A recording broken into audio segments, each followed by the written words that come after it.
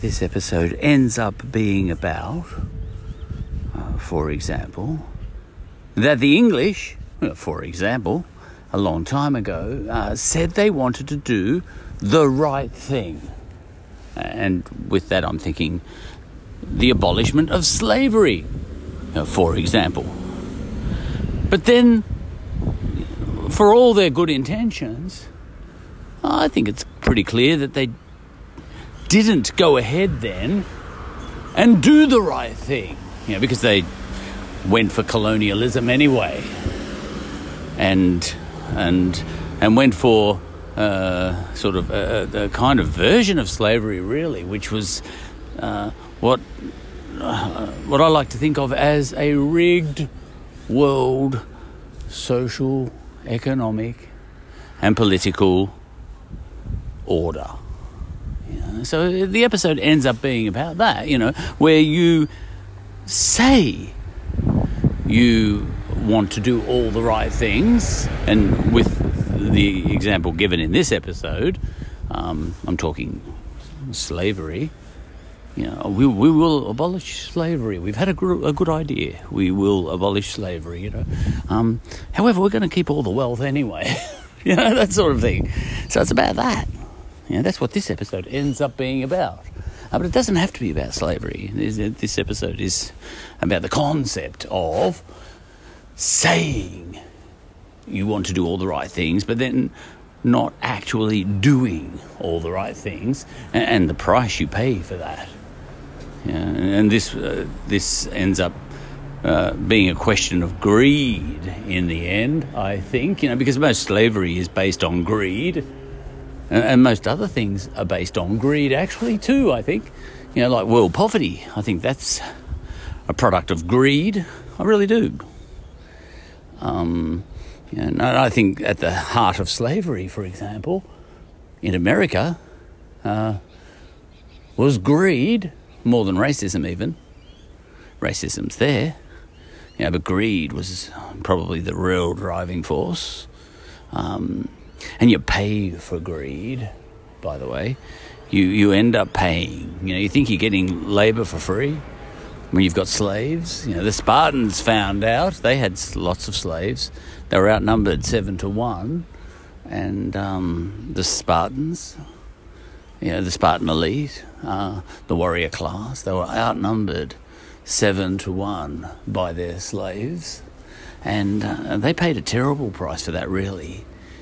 It affected their entire existence, the Spartans. They couldn't even go out a-conquering, because if they had have sent armies out across the Mediterranean, for example, conquering, even though they were the greatest warriors on earth at the time, I think there's little argument about that, they couldn't actually leave their homeland. They were trapped. They were trapped there by their slaves. And could never leave, could never wander very far away, because the minute they all left, the slaves would have risen up and slaughtered their women and children for a start and taken over. Their slaves were ethnically Greek, I think, by and large, plus a few other peoples they might have conquered locally. It really isn't about colour in the end, the whole question of slavery. It's normally about... I think Sparta just bit off more than it should have chewed. It had a major victory somewhere along the line and enslaved the whole place, the whole area. And, g'day. Yeah, good, thanks. And brought back the slaves, and then found, oh my goodness, how are we going to keep these people under the yoke? We're going to have to become an even more super warrior class just to keep the slaves in check.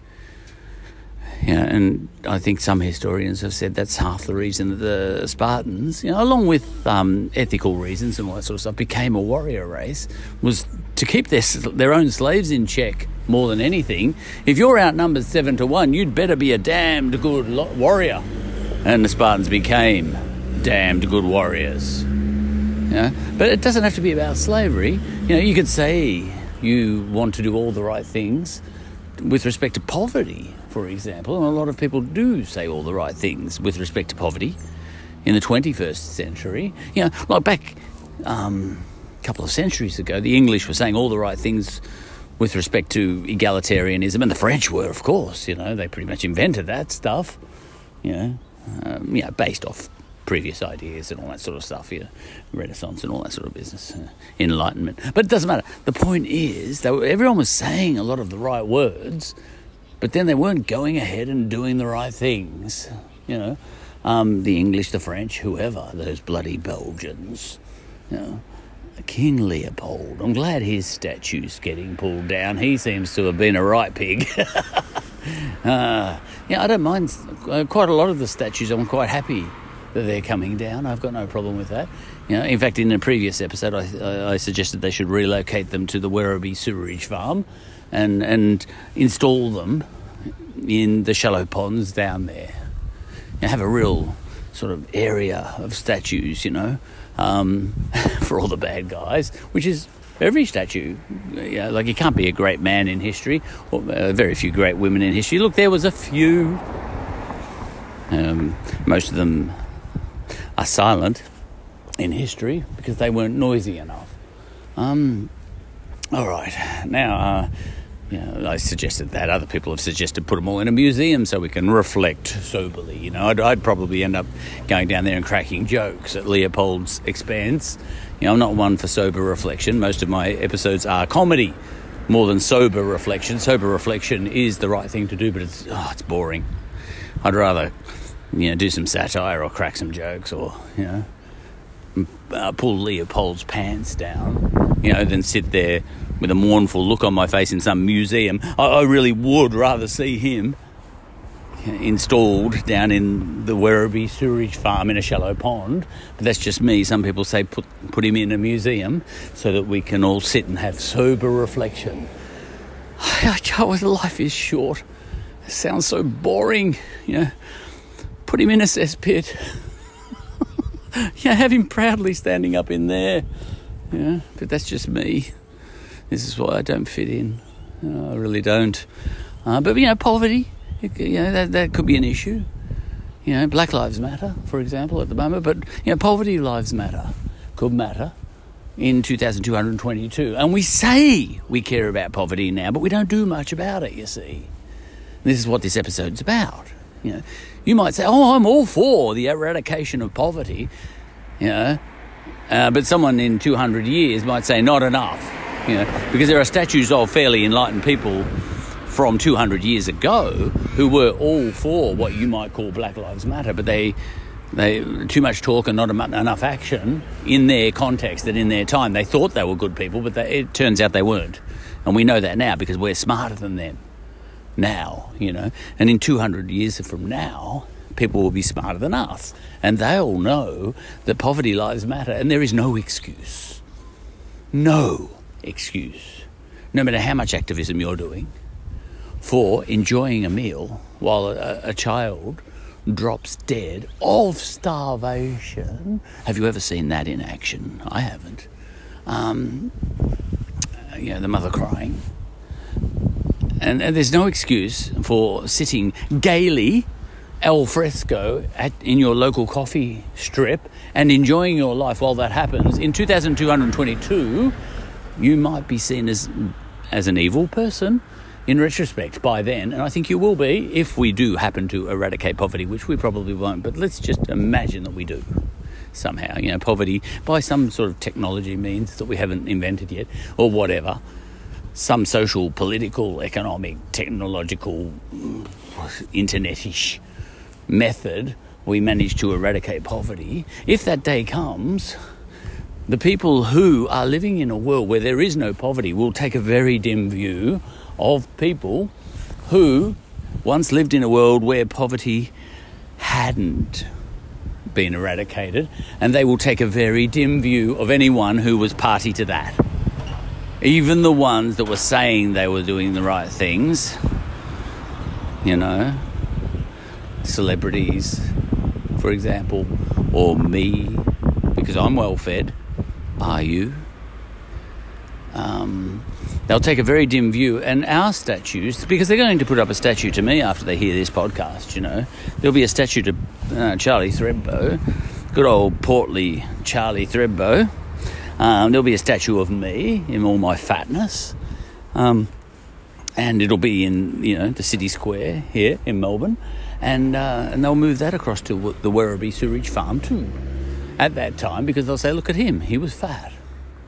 There's a lot of people who say, oh, yeah, but I live below the poverty line. But, they're fat on McDonald's. There's no excuse when you're in 2222. There is no excuse for your poverty lives matter. Just like there was no, Captain Cook, I use him as an example often. He was at the enlightened end of the spectrum for his time, so he was pushing civilization in the right direction. I think, there's nuance to that, but he was at the enlightened end of great people for his time. And, obviously people like, the people who went actually for the abolishment of slavery and all that sort of stuff, Wilberforce and John Wesley and all that sort of stuff. Even Queen Victoria, anti-slavery abolishment came in her reign, and yet she oversaw a lot of slavery too, and she didn't abolish it on the spot like a good dictator should. She wasn't enough of a dictator. She should have been a dictator, much more than she was. She should have absolutely dominated British politics, and there shouldn't have been a parliament, so that when she did decide to abolish slavery, or agree to it anyway, she could, do a Cyrus the Great and absolutely abolish it. It was wrong of her to not be an absolute tyrant, such that she wasn't even able to abolish slavery when she did decide to abolish slavery or agree to it, in some ways, to have a properly left-wing sort of ideology, you have to be in to totalitarianism. You absolutely do. And same goes for if you're into a very pure right-wing view of things too, because, for example, Australia did not believe in slavery, and yet we had blackbirding, and that's because we didn't have a totalitarian, absolute power tyrant in charge here.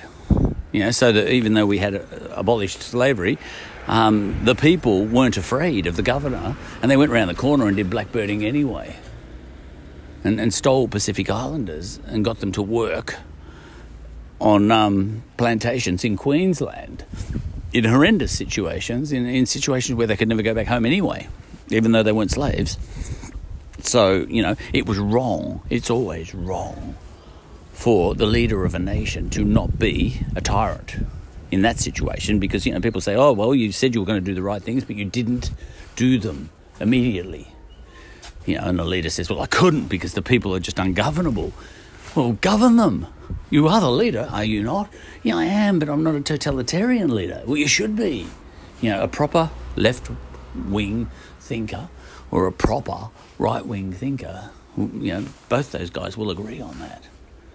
Queen Victoria was wrong to be not powerful enough to stamp out slavery on the spot as soon as she thought of it. Well, as soon as one of her subjects told her about the idea, she was wrong. But the point is, you look back in those times and you take someone like Captain Cook, for example, who was at the enlightened end of the spectrum, and you sort of think, oh, no, but against our values in the 21st century, you're a bad person. We need to pull your statue down. And Captain Cook might say, I don't care, actually, because he wasn't into statues. So it's a funny sort of thing. Captain Cook wouldn't have cared. He was amazing in a way. He was kind of humble. He wasn't into statues and all that sort of stuff. He was just into science. But anyway, people say, Captain Cook will be turning in his grave if you pull down his statue here in Australia. And I sort of say he wouldn't have cared one bit. He said, tear it down like I care. I was only down in that area on a voyage of discovery and, measuring the transit of Venus. I wasn't even trying to do conquering, actually. I was down there for more scientific purposes anyway. I couldn't care less. I don't even know what Australia is. I was dead before Australia was, before the first fleet. I was dead before that. I never knew Australia was settled anyway, and I have no attachment to Australia. I don't care, would have said Captain Cook. I really don't. But a lot of other people do care on his behalf, but he wouldn't have cared. This is a kind of humility. Anyway, so, people, in our era, we might get ours. We may cop it in the neck for for breaking the rules of the 22nd century or the 23rd century, for breaking the rules of 2222. And we should be careful not to be too chauvinistic as we pull down the statues of people like Captain Cook, for example. And, go for it. I couldn't care less, actually, myself.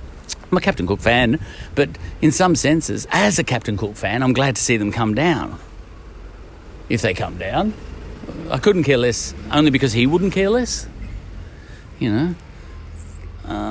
So that's that, there's a little bit of a danger, and that's what this episode is about a bit too, that if you get too high on your high horse and think you're the best of everybody in this era, wanting all the right things and being a saint in the modern world, well, it's an old one, but it's a goodie. In 2222, you might get your statue pulled down too, because you didn't do anything, despite all your excuses. It's no good. It's no excuse to say, but I was the best for my time and I was moving the world in the direction that you're in. You can thank me for where you are now, But then again, so can the English say that to you right now in the 21st century. You can try and pull down statues of people who were moving us forward back then.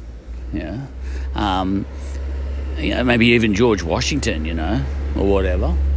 You can pull his statue down. But he might argue I was moving you in the right direction and you wouldn't be where you are now pulling down my statue were it not for me. So maybe my statue should be there. He might say, no, your statue's coming down anyway. Because you do not adhere to 21st century values. You slave owner, George Washington, back in the 18th century, So down comes your statue. But, whatever happens to that guy, might happen to you, and maybe it should. I've got no argument with it. I'm not into statues anyway. There's too many statues in the world. I really believe that. Who's to blame for that? Is that the Greeks and the Romans? Statues everywhere, likenesses, We should be more like the indigenous people and don't bother with that stuff, Just die and leave your legacy in the world in a non-identified way. I think there's some zen to be had in that. I actually don't care about statues. They're a bit overdone anyway, so I don't care about them. But the point is, if Captain Cook's statue should come down in your mind, not mine, in my mind it should come down. Just pull it down, who cares? It's a distraction. Everyone always talking about it, I'm getting bored. Just pull it down so we don't have to have this argument, is my feeling. Just pull it down. I don't even want to talk about it. But from your perspective, if you think it should come down to make a big point, then your legacy should come down too once you're out of vogue for your ideals. And if we should solve poverty one day, your ideas, you will be a bad person. I think there's little doubt of that, and so will I. And because the cry will go up, at that point in time. Poverty, lives matter, and there is no excuse. Even if you say you were moving the world forward, and poverty would not be eradicated but for you because you were moving the world forward, at that point in time you were still eating well while people died of starvation, children in front of their mothers. There is no excuse. And I actually believe that. And yet, I am going to have lunch today.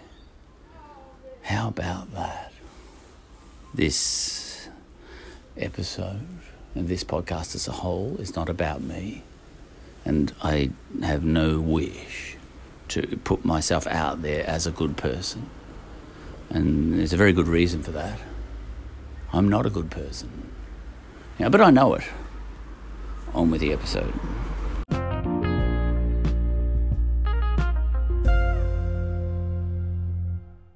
Who educates who, and who has educated who in the past, and all that sort of thing. And I think with we humans and animals as well, it's a case of we all educate each other. Well, not the stupid people, they're not involved, I don't think. But, smart people, I mean, I'm not involved, but, I watch people who are involved and they come up with good ideas. And, I always think of the Mediterranean world, although that wasn't the only world in the world back then, but the Mediterranean world, which was everything from, Carthage through to Egypt and around through Syria or whatever, and up through Turkey and across to Persia and India and across to Greece and Rome. There was ideas sharing all around that Mediterranean world, and even further out, towards the edges of that Mediterranean world, Ethiopia, down south, and Sudan. And Sudan, which was what we call Sudan now, very connected in with, that was Upper Egypt, I suppose, to a certain extent. And maybe Ethiopia was upper Egypt and all that sort of thing. And so on, and I always think of that world and, who made who there. I mean, the Greeks, for example, very much say that they got a lot of their ideas for gods and all that sort of thing from the Egyptians, for example. But then they came up with things of their own. But then the Greeks might say, but it's what we did with it.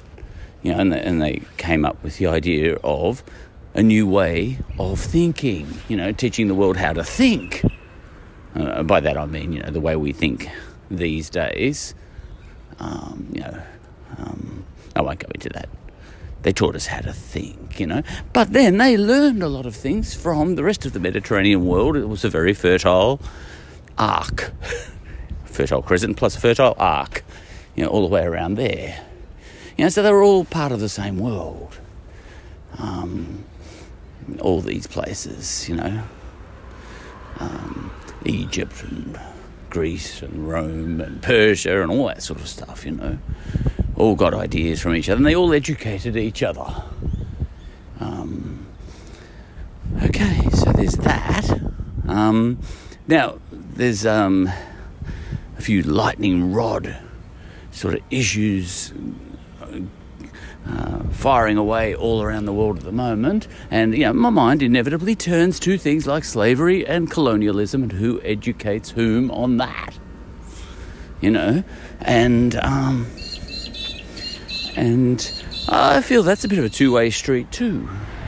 I think there's been some major cross-education both ways between the two parties in the modern world who have been the slaver and the slavee, for example.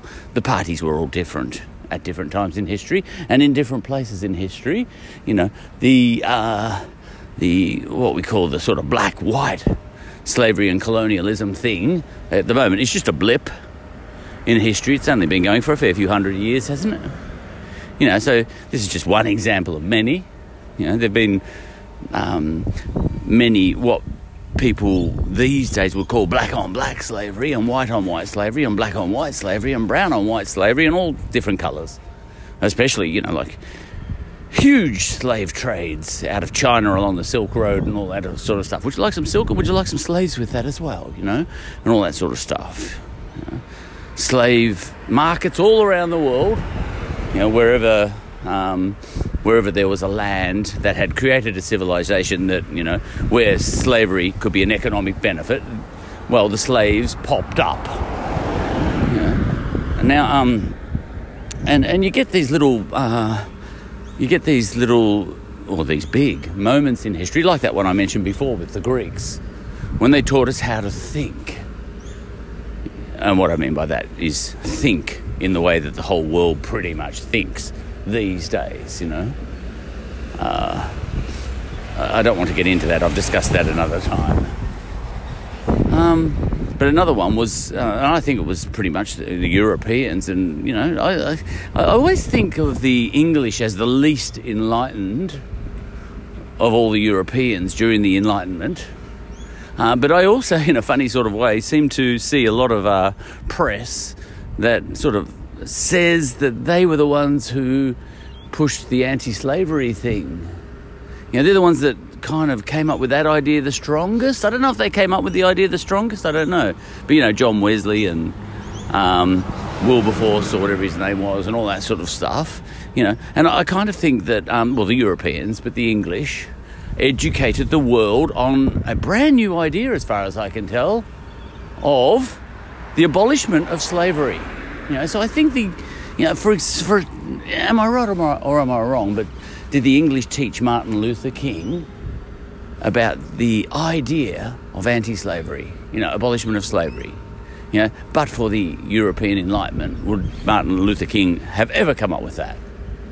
And I think not. Maybe Europeans educated, other races, as it were. No, not as it were. I'll just say it like that. On what? The idea of anti-slavery. Now, like I said, there's ideas sharing right through history. There was, I hear about it at church, Cyrus the Great, back in ancient Persia, I said, the Mediterranean world, and the English got a lot of their ideas from the Mediterranean world anyway, and the rest of the Europeans, when Rome spread up there and all that sort of stuff. I didn't mention Rome before, did I? Just a small omission when talking about the Mediterranean world, isn't it? Didn't mention Babylon either. Anyway, look, I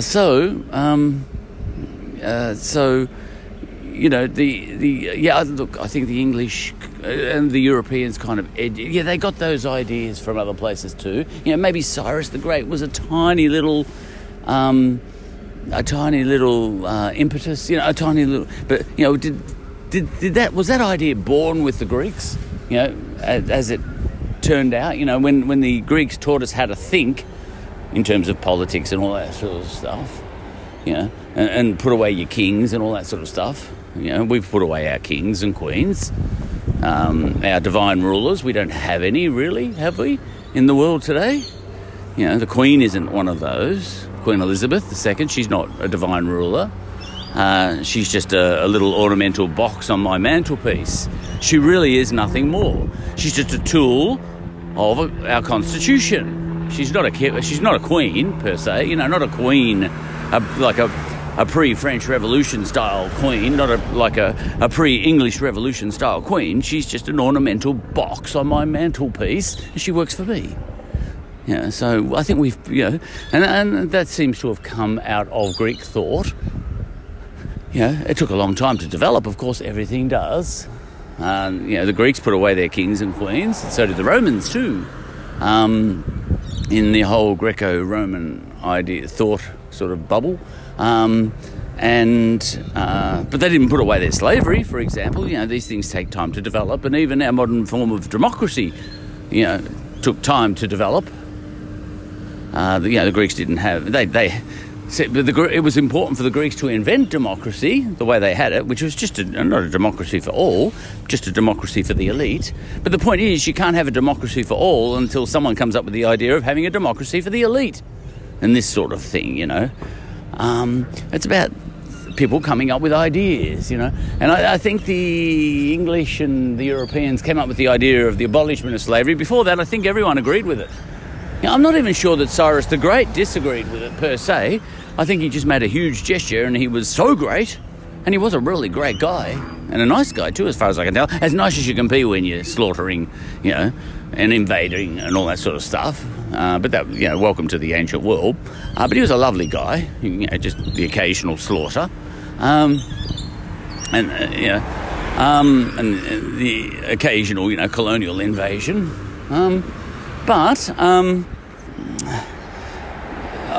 I think, I'm not sure that Cyrus the Great, I don't think there's any evidence that he was in for the abolishment of slavery as a concept.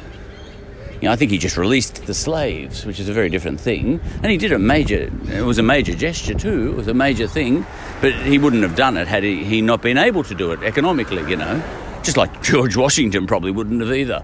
Just like no one probably would have. Look, the English. I know John Wesley was very religious and all that sort of stuff, but would the English themselves have given up? It wasn't just about religion, it was about economics too. The English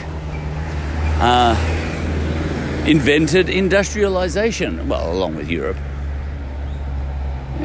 And industrialization kind of made it possible to get machines to do the slavery.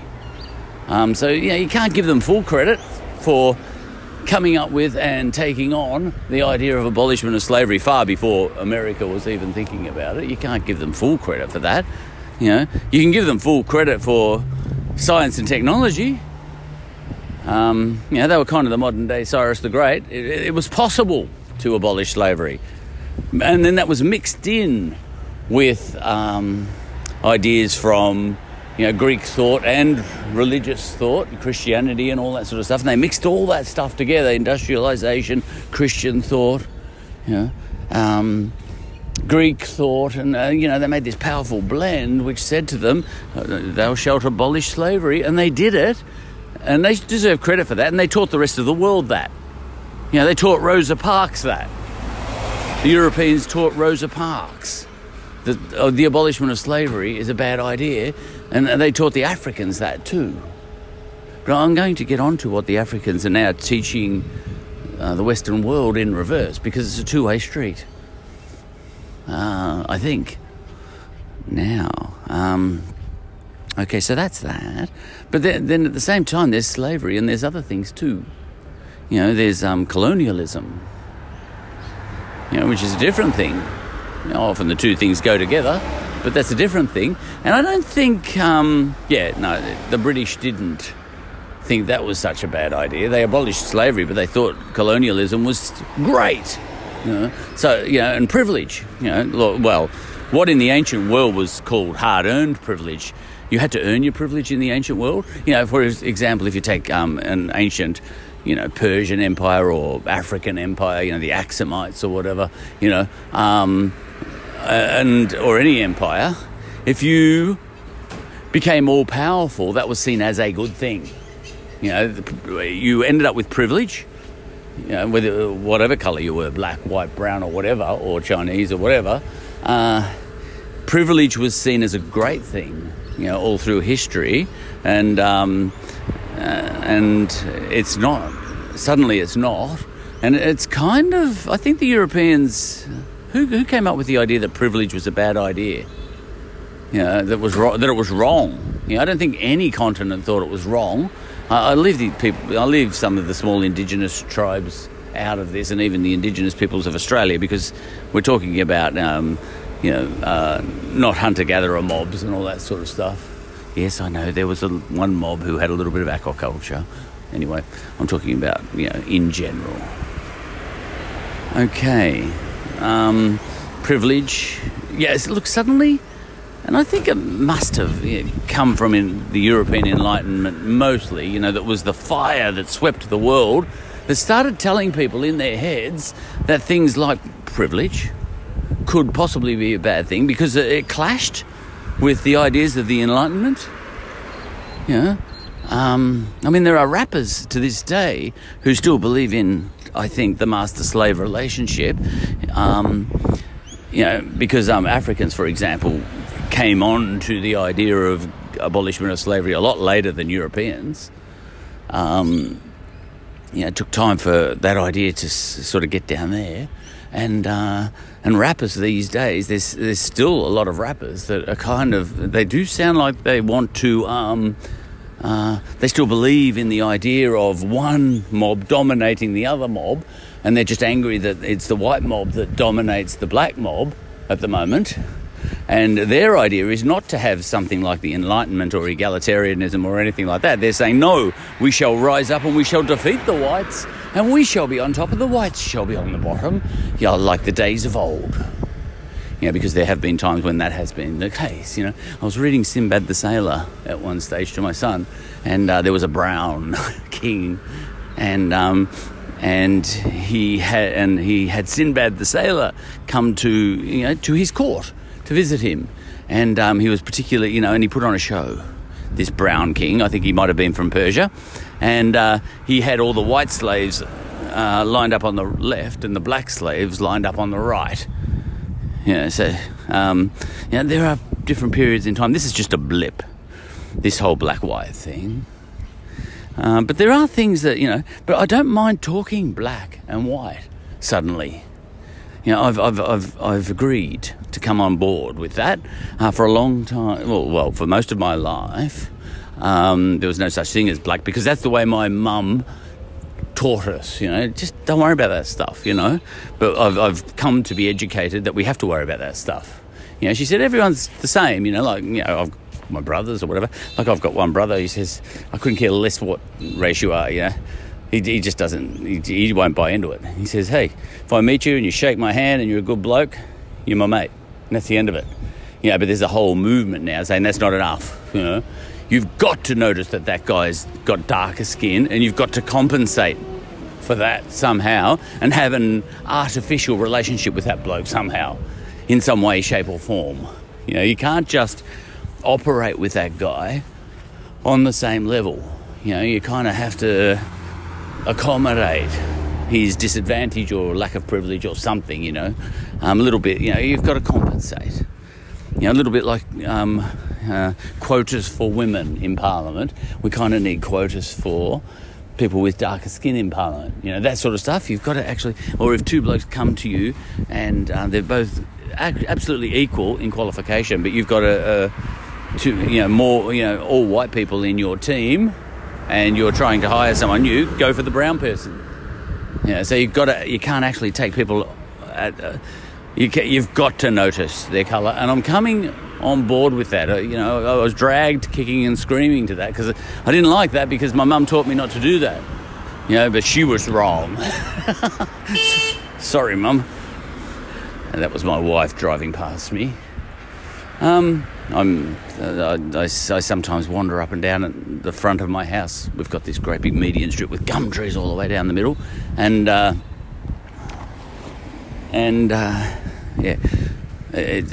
wander out here and have a chat. Yeah. So now this is, I do find all this stuff interesting, and I'm not an expert. Now, so yeah, but where does the education come the other way? Well, the rappers are educating us that, you know, the tables should be turned. Forget the rappers for a minute. Think about people like Martin Luther King. Right, I think Martin Luther King had something, and dark-skinned people have something that they can educate white people about. They can say, listen, you had high and mighty words. And I think this is the movement that's on at the moment. And I don't mind using the word black, you know, because I've been taught. Do you know, it was people of colour not too long ago, but apparently that's an insult now. You've got to stay on social media, because one day a word that's appropriate on a Tuesday, yeah, it'll come to pass. A little bit like Andy Warhol, you know, he said, everyone will one day have a moment of fame. And I thought of this when I was thinking of that quote before. I was thinking, yeah, you know what it's going to be with social media. One day everyone's going to have 5 minutes of infamy. That's the way it's going to be, because something's going to be appropriate. You know, the word colour. He's, you know, that is a person of colour, you know, on a Tuesday, but on a Wednesday, you're going to get smashed if you didn't log on to Facebook and find out that it has suddenly been switched to that person is black. You know, because colour was actually the appropriate word not too long ago, and now black is. And it sounds wrong, you know, because we were slowly educated not to say black, and now we're saying, say black, you know. So, all right, I'll say black. So what am I then? You're white. Oh, am I? I thought I wasn't for a while. Well, you are now. Okay. Are you sure I'm not Caucasian? No, you're white. All right, okay, I'll go with that. You know, you've got to go with the flow. But, you know, and this is why it's a danger, me not being on social media, because by tomorrow it might be back to colour, and I'll say, hey, hello, black guy, you know, and then they'll say, how dare you call me that? I am, you know, off-white. You're what? Off-white? No, yesterday I was told you were black. Not anymore. You know, cancelled. See, look, it's a danger not being on social media, because you might miss out. I've been caught out a few times in my life. I found out that blackface was wrong far too late in life. No one told me. You know, so it's very dangerous. I was listening to a feminist author who wrote a book called Half Caste only about 15 years ago. And it was a very famous book, and she's been called out because that's a slur now. And she said, but it wasn't then, so it was an appropriate word then. And they said, you can't have appropriate words then. You know, you have to, 15 years ago, you should have looked into the future and saw that the word half-caste would be wrong by then, and accommodated that in the title of your book. But she says, yeah, but I'm a freedom fighter, and I'm a feminist, and I'm a person that is fully into Black Lives Matter and all that sort of stuff. Bad luck. You wrote a book called Half-Caste, cancelled. This is the way it works, and, one day maybe in all the world, everyone will have 5 minutes of infamy because, you're going to trip up eventually, even if you're a beautiful person. Like Captain Cook, he tripped up. He was pretty much the most enlightened person in his time. And when I say that, I mean, counting in only relevant people back then. There's a lot of good people that aren't actually doing anything for anyone. They're kind of pointless and irrelevant in history. But amongst all the relevant people, and they hug themselves saying, I'm a good person, but they're not actually doing anything. They're just sitting in their house, and look, these days they're keyboard warriors and all that sort of stuff, but even there, that's such a crowded market for information that they're nobody's anyway. They just think they're somebody's because they're typing something into the ether, which just disappears into the ether because there's just so much sheer volume of that sort of stuff. It's irrelevant what you type and what you like. Just disappears. Whoosh. Your feed. Whoosh. Something you typed 6 months ago. Nobody else in the whole history of the future world is going to ever read it. It's not relevant. And, you'll die, and then people will stop talking about you, and whatever you wrote on social media will be irrelevant because it'll just be so drowned, Go and find that one drop of water I dropped in the ocean a couple of years ago out of a dropper. I leaned over the side of a ferry, and I dropped a drop of water. Could you go and find that, please? It's in the ocean. Take account of all the tides going out of the rip. It's probably somewhere near Iceland by now, Find that drop of water, Okay, so that's that. Most of us are irrelevant, and so am I in this podcast. I heard there's something like 75 million podcasts or something. I could be wrong. This one, 75 million, Who's going to, this podcast does not exist. It's a little bit like the Ark of the Covenant, the way that was in the movie, Raiders of the Lost Ark, the way that was filed in this huge hangar. But the hangar was so huge that it might as well have just disappeared. But you always had this feeling maybe that Ark will come back for a second movie. But this podcast is like that. It's irrelevant. It's not being spoken. I'm not here speaking this thing on this nature strip around the gum trees with my wife tooting and all that sort of stuff, So that's the way it goes, I think. But as far as the education, who educates who? I think the Europeans, yes, they abolished slavery. But a little part of that was because they invented industrialization. You say, they don't deserve credit for abolishing slavery because they had industrialization. Oh, yeah, but then they deserve credit for inventing science and technology in that way, and that sort of thing. And when I say the English, I mean Europeans too. And to a certain extent, whoever else did anything inventish in the world at the time, but there not many people did back then. That sort of exploded in Europe. And a little part of that is why Europe got to dominate the world. This is why we've got white privilege, because the white people invented stuff. I don't mind saying white these days. I've been educated. But they invented stuff, and as a result, got to, do the scramble of Africa and colonise the world, and the sun never sets on the British Empire and all that sort of stuff, They made themselves rich, and they used that rich for evil, like any race would. Okay, but anyway, there was a bit of navel-gazing, by John Wesley and all these sorts of religious people, and saying, this isn't right, But that was mixed in with the fact that they could sort of get rid of the slaves. Look, a lot of people in England, it doesn't happen overnight. In Australia here, it was illegal to do slavery, and people got around that, with, blackbirding Pacific Islanders across to Australia. It wasn't slavery, but they got around it, It doesn't happen overnight, unless you've got a major dictator like Cyrus the Great. You can't click your fingers and get rid of slavery. People will get around the rules for a while, but that doesn't mean you didn't come up with the idea in the first place. England still deserves credit for abolishing slavery even though it still supported slavery for a long time after that, because you've got to have the idea for it to slowly work its way through the community. You know, if you say, oh, you didn't get rid of it immediately, you say, oh, yeah, sorry, we haven't got a dictator, you know, like Cyrus the Great, you know, sorry, not sorry. You know, what are you asking for?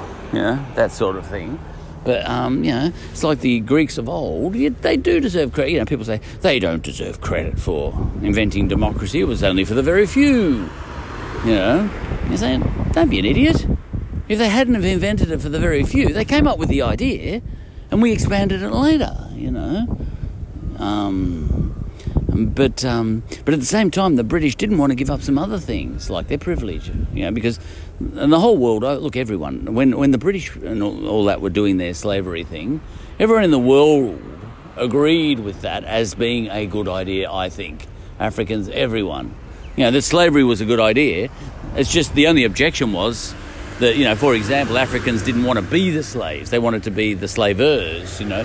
I think that's a fair comment about the world over.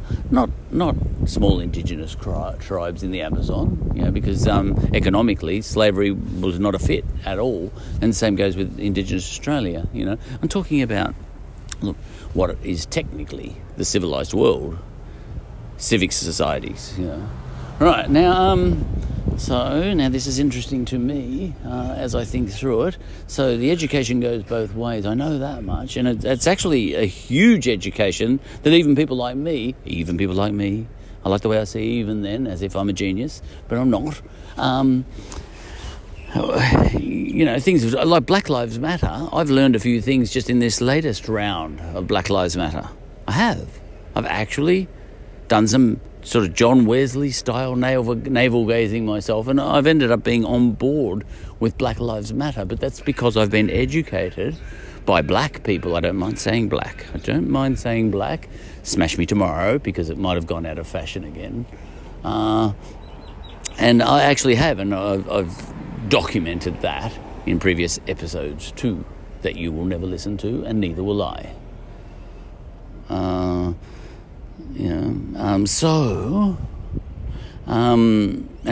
how come the education has come in my direction if it was my mob that invented, that taught Martin Luther King about Enlightenment ideas and indeed the abolishment of slavery? You know, if I taught, when I say I, my ancestors, if I taught Martin Luther King about the idea of abolishment of slavery, how come he was educating me? Well, there's a very good reason for that, I think.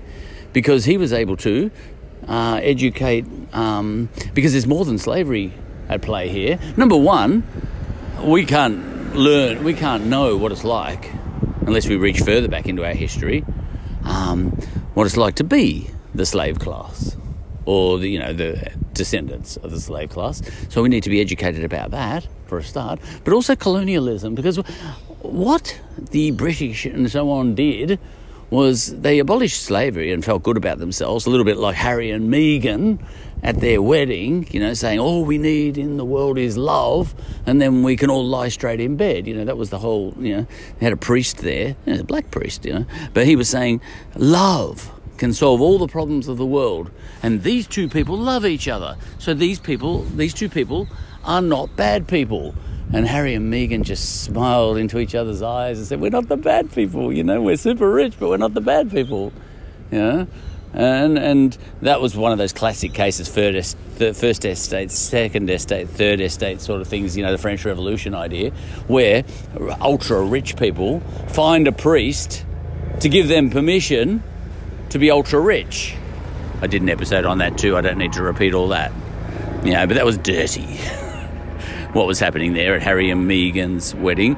They were given permission, and so was everyone in the church. They were all super rich too, most of them. They were given permission by a priest who's been in touch with God, and he was saying, with a worldwide audience of millions.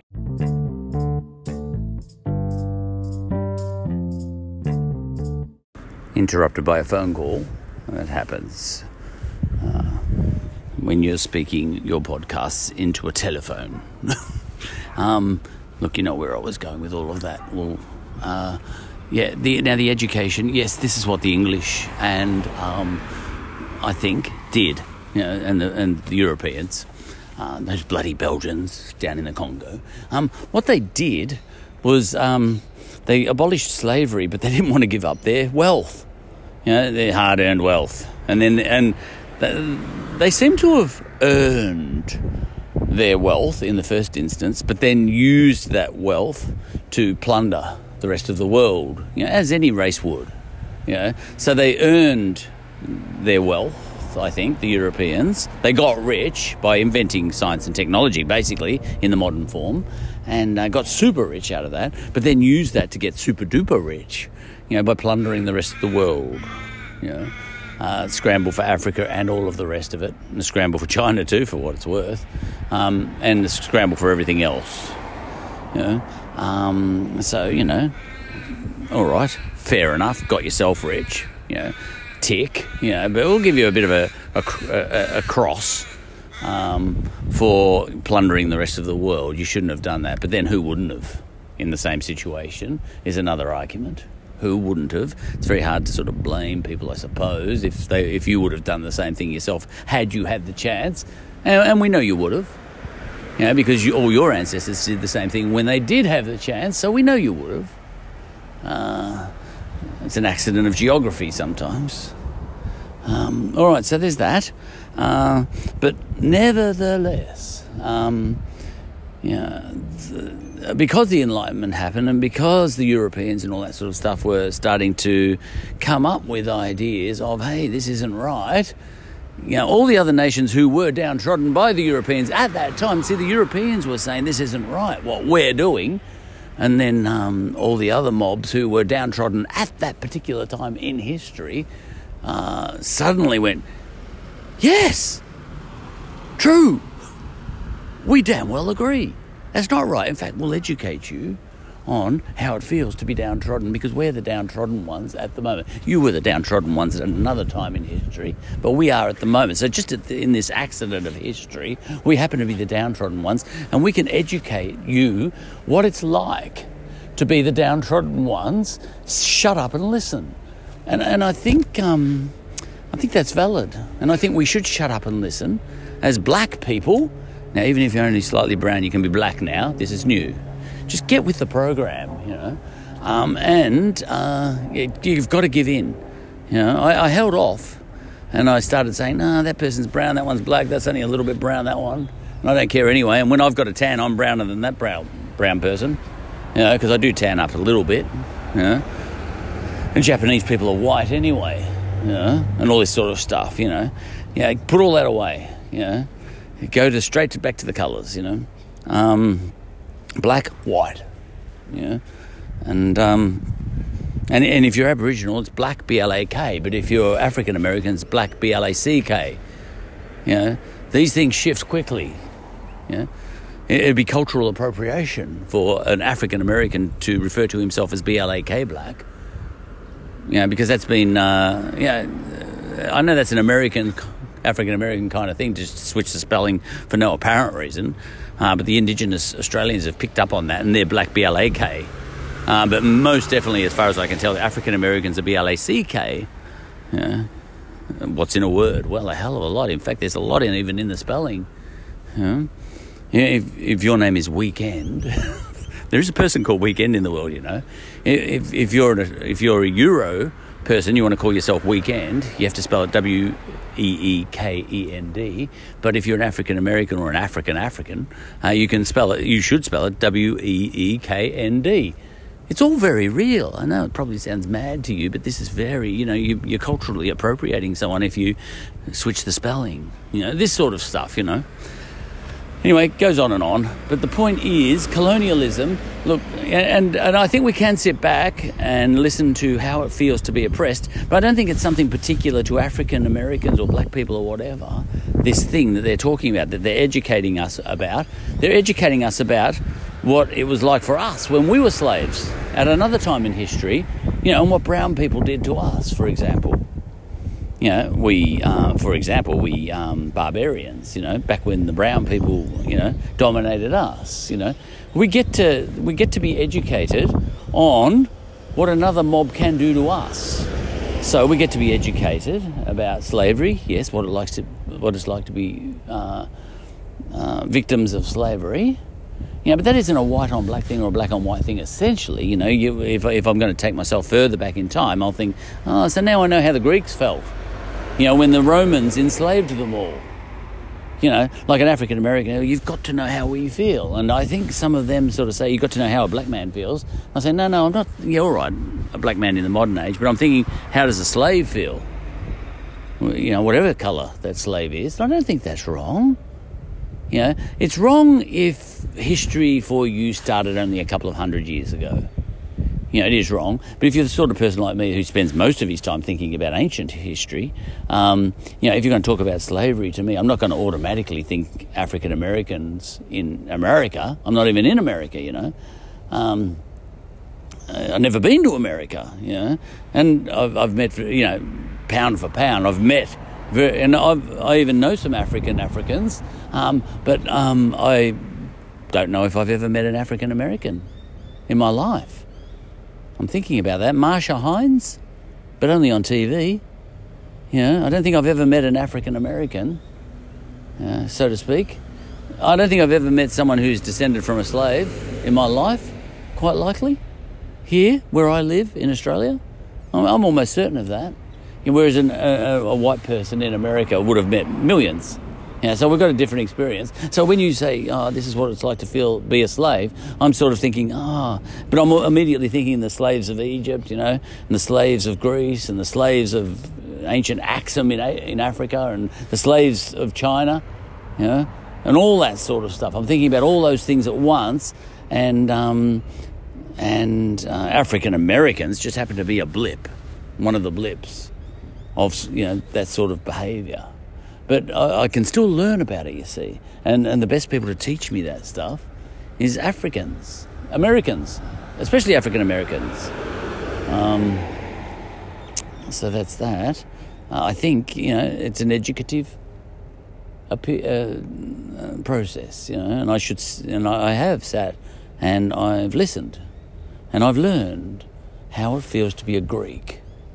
Well, not so much a Greek, maybe a Carthaginian, being enslaved, sold off for slavery by the Romans. When an African American explains what it's like to be a slave, my heart is not just pouring out for, black people in the slave era. It's pouring out for the ancient Carthaginians too, and everybody else who was ever enslaved. When Caesar went to Gaul, and enslaved and sold off a whole lot of people from, of every city he went to, and sold them off to slavery. Down to Africa sometimes. Quite possibly. I think he sold them off to the east half the time. I don't know. He sold them all around the joint. So that's that. And I think we've gradually come to learn, because we have to be educated here. Even though we were the educators, I think we were, on the idea that slavery should be abolished. I think we taught Martin Luther King that. What Martin Luther King can teach us, and other African Americans and all that sort of stuff, is, that's right, we abolished slavery, but we rigged the world economy first. We rigged the world social, political and economic order so that when we did abolish slavery, we were still on top. That was pretty sneaky. And of course we did, because who wouldn't? Is China not trying to rig the world order right now? Is OPEC, the oil companies of the Middle East and all that sort of stuff, have they not been desperately rigging the world economy as much as they damn well could, since the 1970s? Of course they have, and it is bad that white people, Europeans, rigged the world economy to disadvantage all other types of people. But then, there is that argument. I think there is that argument. It's not an excuse for white people, Europeans and all that sort of stuff, but they were just doing what everyone else in history had ever done. And even when Europeans got involved in the slave trade and all that sort of stuff, they were just doing what everyone else thought was a good idea right throughout history. Everyone was, aside from Indigenous Australia for reasons previously mentioned, but, they weren't doing anything wrong, per se, for the times. I know that sounds terrible, but they were doing what you would have done. If, you guy, in Africa if you had the chance. You just didn't get the chance because you didn't invent industrialization, and that's not your fault because that was an accident of geography too, some people have argued. Just the design of Europe geographically, encouraged that sort of thing. Competition and all that sort of stuff is a whole other story. So that's that. And places like Africa are up and down with a desert in between, and it didn't lend itself to, development of science and technology in that way, It did for a while in the Mediterranean world in ancient times because there was all that trade of ideas, so there was a lot of invention back then, but the real explosion was in Europe, at this time, in this phase of, bad things being done unto other people, bad things done by some people unto other peoples. In this phase, there'll be other phases too. China right now is on the verge of dominating us all. It's almost going to be, it's like, black people and white people, I'm sorry, blah, blah, blah, you bad guy, black, white, black, white, black, white, and then suddenly yellow comes along and says you're all slaves. There you go, that's how we can get you all equal. You all work for us now. And then all the white people say, oh, oops. Oh, God, we were talking about all this stuff so much we forgot that someone else would rise up and dominate us. It's our turn again. We're going to cop it in the neck. And, the Africans sort of say, now you're a slave with us. And we say, yeah, we know, damn it. And see, now you know how it feels. And I said, yeah, but now you still know how it feels. Oh, dear. I think that's the next phase. Hong Kong is giving me that sort of idea. Do you know children aren't allowed to sing Les Mis, Can You Hear the People Sing, at the moment? A law came in overnight, as far as I can tell, in China, banning children from all political singing. They can't sing anything politically. And can you hear the people sing? The French Revolution thing, which is where it all started anyway, like I mentioned before. I'm pretty sure Hong Kong students aren't allowed to sing that in the playground today. Welcome to mainland China, everybody. My wife loves Les Mis, and so does my daughter. I can imagine that my daughter's children won't be allowed to sing that. So, we might achieve reconciliation with the indigenous people and with Africans and all that sort of stuff by all becoming slaves together. And that's one way of achieving egalitarianism. And we might even be slaves, which sounds mad, but we're in the middle of a pandemic at the moment, and if the world economy crashes like I think it will, if we don't find a vaccine, and I mean crashes hard, because we're living on borrowed time at the moment, we're doing economic stimuli, throwing money at this problem that we've got at the moment. The money will run out eventually, and when it does, we could have the most super depression you ever imagined. Pandemics have brought civilizations down before. In fact, a pandemic had a very big hand in the fall of Rome, plagues ripping through the Roman legions, when Rome did fall. It wasn't only Rome's fault, for getting soft. They got soft, but then they got hard again from time to time, and then they got soft again, they got hard. It wasn't a steady decline and fall, and there was a pretty critical moment there where a plague ripped through the legions and left and left them sitting ducks. So these things can happen, and it could happen to us now. And I think mainland China is taking a fair bit of advantage out of the current pandemic, and I think we're more on our knees than we look. It doesn't feel like that right now, standing outside my house, but, I could lose this house and and I could thank China for the privilege of being a slave. That could happen. We'll find out at some stage, won't we? That's one way of achieving equality. Okay. But who educates who, And I think we all educate each other, and we all learn, eventually. And it's a question of also, you can be at the forefront of the education and learning process. Like Captain Cook, I almost mentioned him a while ago. He was kind of at the more enlightened end of everybody that existed at that time, relevant people anyway. And he was the sort of person back then you'd put a statue up for, because he was actually a pretty good guy. He was brutal and strict, had to be. Have you ever been a ship's captain? Have you ever sat Have you ever visited the replica of the Endeavour, his ship? Yeah. You try and keep a team of men on that ship, without everybody actually slaughtering each other. You have to be a strict disciplinarian and all that sort of stuff. And going right around the world for 6 months or a year, you have to crawl into your slot, slave-like, to go to sleep at night whilst you're seasick and all that sort of stuff. But not so much scurvy on that occasion. He brought some limes. Okay, so there's all that. But Captain Cook, kind of at the Enlightened era, shot an Aborigine, first Aborigine he met. You see that as a headline sometimes. He shot an Aborigine, the first Aborigine he met. But it was buckshot, and the guy ran away. It was almost like he tasered him. He shouldn't have tasered him. Oh, come on, the Spanish wiped out millions. Shot one guy. So what? So what? Hey, context, okay. Now, and people just skim over the fact that, it was more a warning shot, like he got him. Oh, dear. Yeah. But he didn't massacre the whole tribe like the Spanish would have. Okay, now, anyway, look, he was at the enlightened end of all people back then. And, there's statues for him. Now, you could pull down these statues now, because even if you were at the very enlightened end, the best person on the planet, even if you were the best person on the planet, you are still a member of what is, in the 21st century, a bad mob.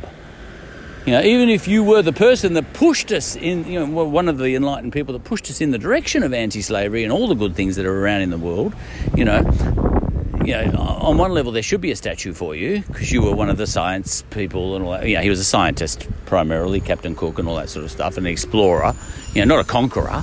But, he was part of the conquering machine and did agree with it, but he was on the enlightened end anyway. But what happens here is you rip down his statue, because anti-slavery and anti-colonialism and rigged world economies and everything are the thing today. Black Lives Matter and all that sort of stuff, much like Greek Lives Matter, back in 2140 years ago, 2160 years ago, when the Greeks were taken over by the Romans. Greek Lives Matter, but now Black Lives Matter, and at the moment you can be rich, for example, and I'm rich. I mean, you too, probably, listening, you're rich, compared to a family that's absolutely just starving to death right now, but we're still enjoying our coffees down at the local shop, al fresco cappuccino. Now, right at the moment, I don't think you see anything wrong with that, especially if you're a bit of an activist and you're dropping off food parcels to the towers who are locked down under the pandemic at the moment, and you're a good person and all that sort of stuff. You're a wonderful person, all that sort of stuff, but you're still rich, and I'm talking about myself. Now, at the moment, you might think, they should put a statue up of me because I'm about the best there is. You might think that. And then, that's probably what Captain Cook thought. Listen, I'm about as good a man as can be. He's a good man as well, I heard a song called that. He's a good man as well, That was Angelina Jolie's uncle. I forget his name. He sang that. You're a good man in your own context, or a good woman. But 200 years from now, it might not be colonialism and slavery and everything that's the big thing, and Black Lives Matter. It might be Poor Lives Matter. Poverty Lives Matter.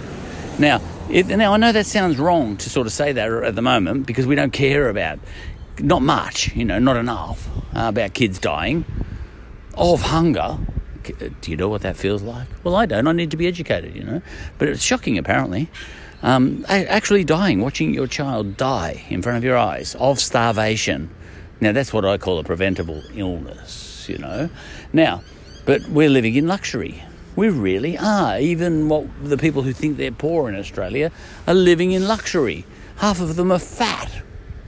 I'm below the poverty line, but you're fat, So how's that work? Anyway, And it's not a bloated stomach like a kid dying of starvation, because that's just gas. You're actually just fat from Twinkies. Anyway, so 200 years from now, and it could happen. There could be a statue to you. Let's say you're the actual, you're Meryl Streep. All right. There are hundreds of stars on the Hollywood Walk of Fame, right? And most of them are beautiful people in the modern sense. Beautiful people. Meryl Streep, Paul McCartney. Well, look, he's probably not there, but he's famous anyway. Look, but they've all these celebrities and everything. They've all got statues. Those statues are called their movies and their celebrity and their stars on Hollywood walks and all that sort of stuff, and their presence in the world. That's their statues. Their fame is their statue. And their memory, is their fame, is their statue, But you can imagine in 200 years' time, when it's not Black Lives Matter, but it's Poverty Lives Matter, at that point in time when we have solved poverty, imagine we solve poverty in 200 years, maybe the Chinese will, If we completely solve, so it will be an absolute anathema to us that anyone could ever have been hungry. We could say, why didn't you do this 200 years ago? Look at us. There's no one dying of hunger in the year 2222. There's no one dying of hunger. Oh, my God. We just checked back in history, and Meryl Streep was super wealthy, eating, the highest class foods available to man, while people starved, and she was calling herself a good person. And so were you, Charlie Threadbow. I cannot believe this. Rip down their statues. Now, they say there's no statue to Meryl Streep. Yes, but there's all her movies and everything. Right. Delete them. All those movies of Meryl Streep's off the world database, even though she was gunning for all the right things and she was the champion of about 18 activist causes. We are going to damn her memory. We are going to delete every image of her in the world that still exists, and every movie she ever did, and every utterance and every song she ever sang. Those are her statues, and we're going to delete them all. She is evil in the same way that they ripped down Captain Cook's statue in 2020. For the same reason. Because in 2222, poverty lives matter. That seems a nice place to finish that episode.